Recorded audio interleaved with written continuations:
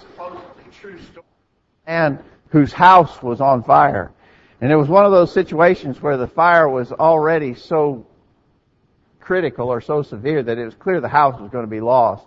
And so he was rushing to try and grab some things to get something out of the house before it was completely consumed with fire. You know what he picked up? You know what he got out with? Yesterday's newspaper. Now think about that. In the big scheme of things, especially as the house is burning down, yesterday's newspaper is not at all important. But I suppose we can sympathize with the panic of a situation like that. But that's certainly a case of misplaced priorities, right? That's forgetting what's really important. That's getting things all out of order. Again, under those circumstances, we might understand it, but certainly there were other things that should have been more important to him at that time. Probably all of us would agree that we have similarly messed up, probably under less trying circumstances than that, where we forgot what was really important and reached for something less than important. We didn't put first things first. Some of you have probably heard of my notorious experience of having an accident while taking my eye off the road and reaching across the seat to pick up a Goo cluster. That was a number of years ago, but the Goo cluster was a lot less important than staying on the road and driving carefully, not putting first things first. That's what we're talking about. There's a real danger in the spiritual realm that we make the same mistake, that we fail to put first things first. We forget what's most important, and we get things out of order, so to speak. And really we find that God's Word is full of admonitions to us. Put first thing first. Get this done in order that you can do that. Keeping things in the right prioritized order is the idea. And so for a few minutes this morning, we want to look at some of those admonitions, and we might use the expression that is fairly common, put first things first. That's what we need to do. And I want to look at a number of areas where God says, do this so that you'll be able to do that. Do this first before you try to do that. And first things first. That's the idea that we want to pursue in our lesson this morning. Before we get into that any further, we stop here to say a word of welcome. As Lee already expressed, we're grateful for the presence of everyone and for our visitors.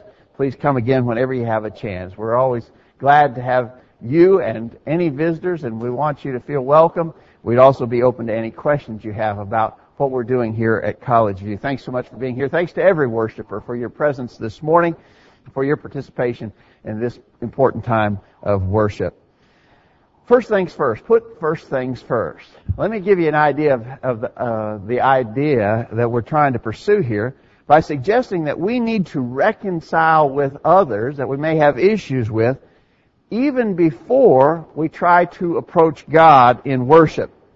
In the text that Gage read for us earlier from Matthew chapter 5, that's the very thing that Jesus was talking about when he said, verse 23, "Therefore if thou bring thy gift to the altar, and there rememberest that thy brother hath aught against thee, leave there thy gift before the altar, go thy way, first be reconciled to thy brother, and then come and offer thy gift." This passage is one among many that suggests our heart needs to be right before we attempt to worship God, and that our worship to God can even be rendered unacceptable to Him if we haven't put first things first. And so we need to work toward reconciliation with others before we try to worship God.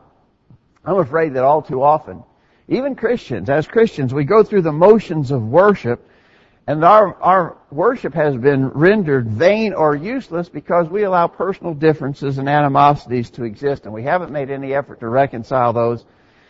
Put first things first.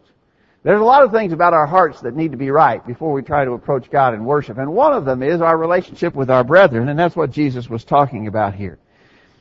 I'm not sure that we really spend time contemplating and understanding that personal differences can be a big hindrance to our relationship with God. I'll give you a specific verse that indicates this in 1 Peter chapter 3 at verse 7. 1 Peter 3:7 says, "Likewise ye husbands dwell with them, your wives, according to knowledge, giving honor to the wife as unto the weaker vessel, and being heirs together of the grace of life, notice that your prayers be not hindered." What's Peter saying there? Now here's a specific application. Be right with others so that it doesn't interfere with your relationship with God.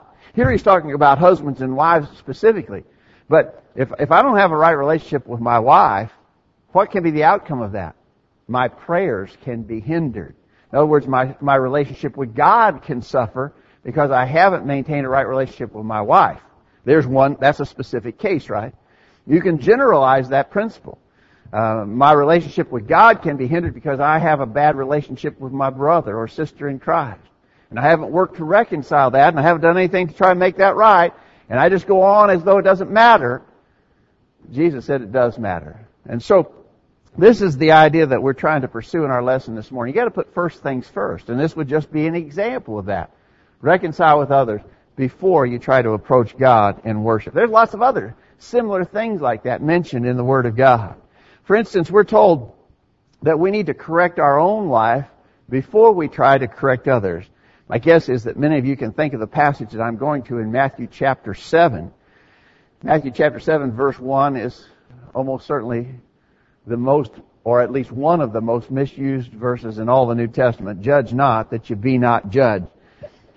Have you ever heard the old expression, I wish I had a nickel for every time I've heard, or every time this or that has happened?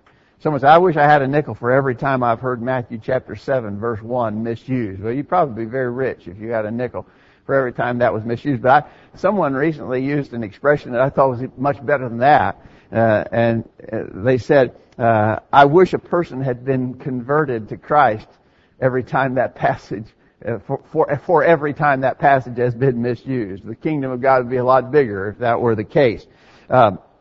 The text, of course, we've studied many times before, and we know that verses 3 through 5 tell us what kind of judging he has in mind. It's this hypocritical judging, wherein I'm trying to correct your fault before I've taken care of my own. Verse 3, why beholdest thou the mote that is in thy brother's eye, but considerest not the beam that is in thine own eye? Or how wilt thou say to thy brother, let me pull out the mote out of thine eye, and behold, a beam is in thine own eye? Thou hypocrite, first cast out the beam out of thine own eye, and then thou shalt see clearly to cast out the mote out of thy brother's eye. Get first things first. First take care of your own issues. Then, he says, you'll be able to help someone else with the problem that they have. This passage does not preclude judging altogether, right? It precludes hypocritical judging, where I'm not taking care of my problems and I'm trying to judge you for yours. Put first things first. Of course, we know other passages teach that we are even commanded to judge. John chapter 7, verse 24, judge righteous judgment. The New Testament does not preclude judging, but what it does tell us to do is put first things first. Take care of your own problems before you try to address the problems of others. In Galatians chapter 6, at verse 1, again a passage that tells us we should try to help others, but make sure that we're right ourselves. Galatians 6:1, brethren, if a man be overtaken in a fault, ye which are spiritual, restore such a one in the spirit of meekness, considering thyself, lest thou also be tempted. I am supposed to try to help my brother. I'm supposed to restore my brother. If he's overtaken in a fault, I'm supposed to go to him. But I got to make sure I'm right too. I got to make sure my heart is right. First things first, correct your own life before you try to correct others. In 1 Timothy chapter 4, at verse 6, 1 Timothy chapter 4, verse 6, Paul tells Timothy, if thou put the brethren in remembrance of these things, thou shalt be a good minister of Christ, nourished up in the words of faith and of good doctrine, whereunto thou hast attained. So, in other words, I want you to remind them, but in the course of reminding them, what did he tell him? Verse 16, same text, take heed to thyself and unto the doctrine. Continue in them, for in doing this thou shalt both save thyself and them that hear thee. So yes, I want you to be teaching others, Paul said, but you make sure you take care of yourself first. Correct your own life before you try to correct others. So that's another one of these principles. First things first, make sure your priorities are in order. Do things in the right order is the concept. Here's another idea of the same notion found in the Word of God, and that is that we're supposed to count the cost before we commit ourselves.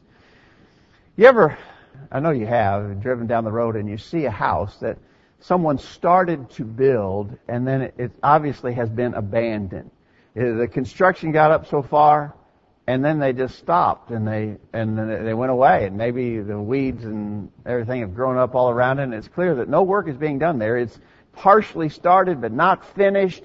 And I always wonder what happened there. I wonder what happened to the guy who was building that house. Why didn't he finish that house? Why did he get started and not finish it?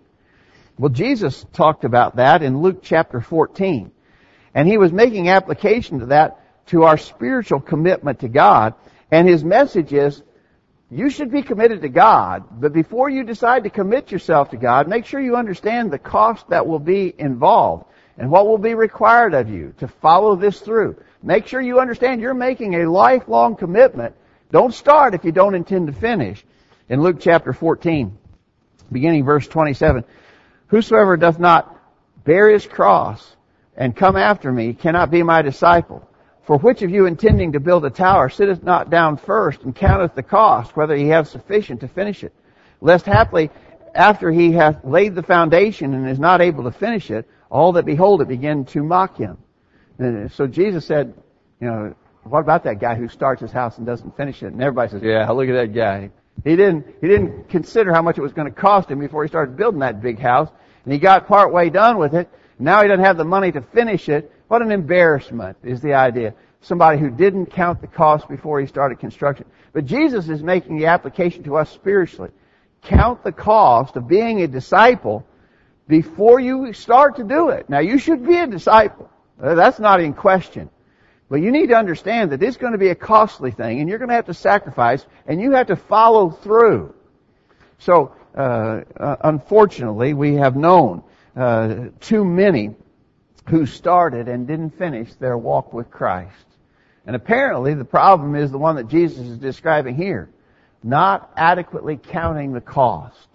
And so we all should do that. In verses 31 through 33 here, still in Luke chapter 14, he says, what king going to make war against another king sitteth not down first and consulteth whether he be able with 10,000 to meet him that cometh against him with 20,000? Or else while the other is yet a great way off, he sendeth an ambassage and desireth conditions of peace. So likewise, whosoever he be of you that forsaketh not all that he hath cannot be my disciple. Make sure you understand the commitment involved in being a disciple before you start down that road. Now, you should start down that road, without question. But know what you're getting into. Count the cost. Understand the commitment. Lots of Christians need to understand you committed yourselves to something. You need to follow it through. There's a cost involved. Understand that. Again, as we said, unfortunately, we know many, sadly, who fit the description of 2 Peter chapter 2. In 2 Peter chapter 2, beginning verse 20, he speaks of some who, after they have escaped the pollutions of the world through the knowledge of the Lord and Savior Jesus Christ, are again entangled therein and overcome. The latter end is worse with them than the beginning. For it had been better for them not to have known the way of righteousness than after they have known it, to turn from the holy commandment delivered unto them. But it has happened unto them according to the true proverb, the dog is turned to his own vomit again, and the sow that was washed to her wallowing in the mire. That's a sad picture, but unfortunately there are way too many who fit that description. And probably it involved this error of not counting the cost before making the commitment. Another example of the same thing we're talking about, first things first. You need to put spiritual things before earthly considerations. Matthew chapter 6, it's interesting how many times we see this kind of thing emphasized. We already looked at several statements in the Sermon on the Mount, and here's another one. In Matthew chapter 6, verse 31 beginning, therefore take no thought, saying, what shall we eat, or what shall we drink? Wherewithal shall we be clothed? For after all these things do the Gentiles seek. For your heavenly Father knoweth that ye have need of all these, but seek ye first the kingdom of God and His righteousness, and all these things shall be added unto you. What's he saying? First things first. Spiritual considerations have to become before earthly ones. Now there are earthly things to be concerned about. What to eat, what to drink, what will we wear, what clothing will we have. But understand, the Lord knows you have need of these things. Instead of making those first priority, put first the kingdom of God and His righteousness. I don't know how you measure such things, but this may be one of the most violated commands in all that Jesus taught. The idea of not putting first the kingdom. Too many Christians will give lip service to God, and they'll give the right answers when they are asked. And they know that if you were to ask any Christian, what's your first priority in life? I really hope that everybody knows the right answer to that question. God is first priority in my life. We know how to give the right answer, but the question is, do we follow through with that in every decision that we make? Everything involving my work, everything involving my family, everything involving my recreation. Do I really put God first and His kingdom? Do I put spiritual things before earthly considerations? I need to be sure that I've got first things first in my life. That's what Jesus is saying, and that's what we need to do. Paul says that we need to give ourselves to God before we attempt to give of our means. This is a specific case, but the general principle that we want to draw from 2 Corinthians chapter 8.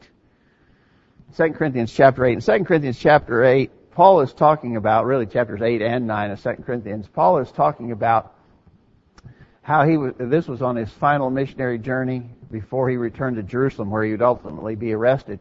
But he was going among the churches and taking up a collection for needy saints in Jerusalem. And he was really urging the church at Corinth to participate in that and to do so generously. And some of the passages that we read very often on Sunday, after we've partaken the Lord's Supper, and then when we go to the part of our worship where we make a contribution, very often we reference some of those verses that Paul wrote to the Corinthians, urging them to give generously. But it was all in the context of this special contribution that was being taken up for the needy saints in Jerusalem. And so he's urging the church at Corinth to get involved in that and be generous. And to urge them on, he mentions in 2 Corinthians chapter 8, verse 1, he says, "Moreover, brethren, we do you to wit of the grace of God bestowed into the churches of Macedonia, how that in a great trial of affliction, the abundance of their joy and their deep poverty abounded unto the riches of their liberality. For to their power I bear record, yea, and beyond their power they were willing of themselves, praying us with much entreaty that we would receive the gift and take upon us the fellowship of the ministering to the saints. And this they did, not as we hoped, but first gave their own selves to the Lord and unto us by the will of God." And so Paul says to the Corinthian church, I want to tell you about the churches up in Macedonia and how generous they were. And they begged us to be able to participate in this contribution for the needy saints. And he says they're really very poor people up there, by the way. They're really very poor people, but they were begging us to be able to participate in this contribution for the needy saints at Jerusalem. And so he's using them as an example to spur on the church at Corinth to be generous. But what would cause people to do that? Why would these churches of Macedonia have been so generous in their poverty, so generous to help others? Verse 5, they gave their own selves. They first gave their own selves to the Lord. That's what we're talking about here. Give yourself to God before you give of your means, or really, over here we could say, before you try to do anything else. Give yourself to God first before you try anything else. But if you really committed to God, then the other things become easier. And so he's using here giving as a specific case, but the principle is a broad one. If we've really given ourselves to God, then it's easy to do everything else that we're expected to do. We might parallel this to marriage, But when we get married, if we totally commit to our mate, then everything else is easy. If we're really if husbands are really committed to their wives, if wives are really committed to their husbands, then all the questions are already answered before they're asked. In our wedding vows, we often say, in sickness as well as in health. Well, my mate gets sick. Am I going to see to her needs? Am I going to tend to her? Am I going to help her through a difficult? Well, of course, that's already answered, right? I gave myself to my wife when we married. Now all the questions are already answered. You don't have to ask, well, if your wife gets sick, are you going to stand by her and help her through her sickness? Well, of course I am. What a silly question to ask. Well, I committed that years ago, right? Same principle with God. If we have committed ourselves fully to Him, then the answers should be easy. In fact, the answers are already given. We don't have to, every time it comes time to attend to worship, am I going to go to church today or not? Am I going to study my Bible today or not? Am I going to pray today or not?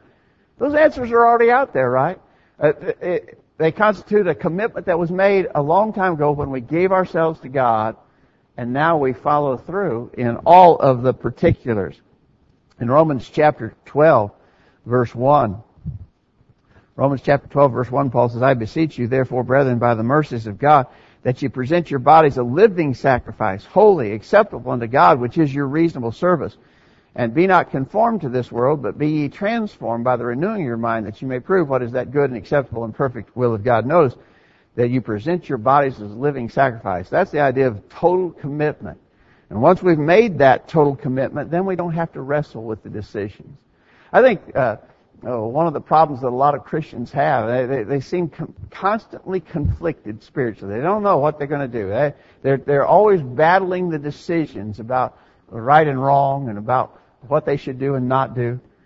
The problem there is they haven't put first things first. They haven't really given themselves to God. Once you've given yourselves to God, then, as he says there in 2 Corinthians 8, giving of your money is an easy thing. But again, broaden that concept. Doing everything else, God says, is an easy thing once we have really given ourselves to Him. So, there's a concept here that is not hard to grasp. It's actually kind of common sense or logical to say, you've got to keep things in their right order. First things first. We use that principle in so much of our daily lives, but spiritually it also is applicable. And we've seen several examples, and there are more in the Scriptures of this sort. But you put first things first. Reconcile to others before you try to worship God. Correct your own life before you try to correct others. Count the cost before you commit yourself to be a disciple of the Lord. Put spiritual things before earthly material ones. Give yourself to God, and then everything else becomes easy in the process. Have you got first things first in your life? In the final analysis, nothing else will matter. Ultimately, it only matters have you put first things first spiritually. Let me speak to those of us who are Christians already. Are you following through? Are you keeping your priorities in order? Are you keeping first things first? Or are you doing, as we said at the outset, are you doing the spiritual equivalent of grabbing yesterday's newspaper while the house is burning down? I'm concerned that there are some Christians who are doing that. In the spiritual sense, they're grabbing yesterday's newspaper as the house burns down around them, grasping for something unimportant rather than seeing what's ultimately important. Does that describe you as a Christian? Have you been failing to put first things first? If so, we beg you to come back to God in repentance, confession, and prayer. If we can help you with prayer, we'd be glad to pray with you and for you so that you can leave this place once again in a right relationship with God. For those who are not yet Christians, we would urge you to think about the importance of making that decision. Now, you got to count the cost. We would urge you to do that. But being a disciple of the Lord is so important. Making that decision. Count the cost. Know what's involved. Know that you're committing yourself to a lifelong relationship of faithful service to God. But the rewards of that, the blessings of that, the benefits of that are so great. Forgiveness of past sins, a relationship with God and His body, the church, and the hope of heaven when this life is over. If you're not a Christian yet, we hope you make that decision to obey the gospel plan of salvation. Hear, believe, repent, confess, be baptized for the remission of sins. If we can help in any way, let us know while we stand and sing this song.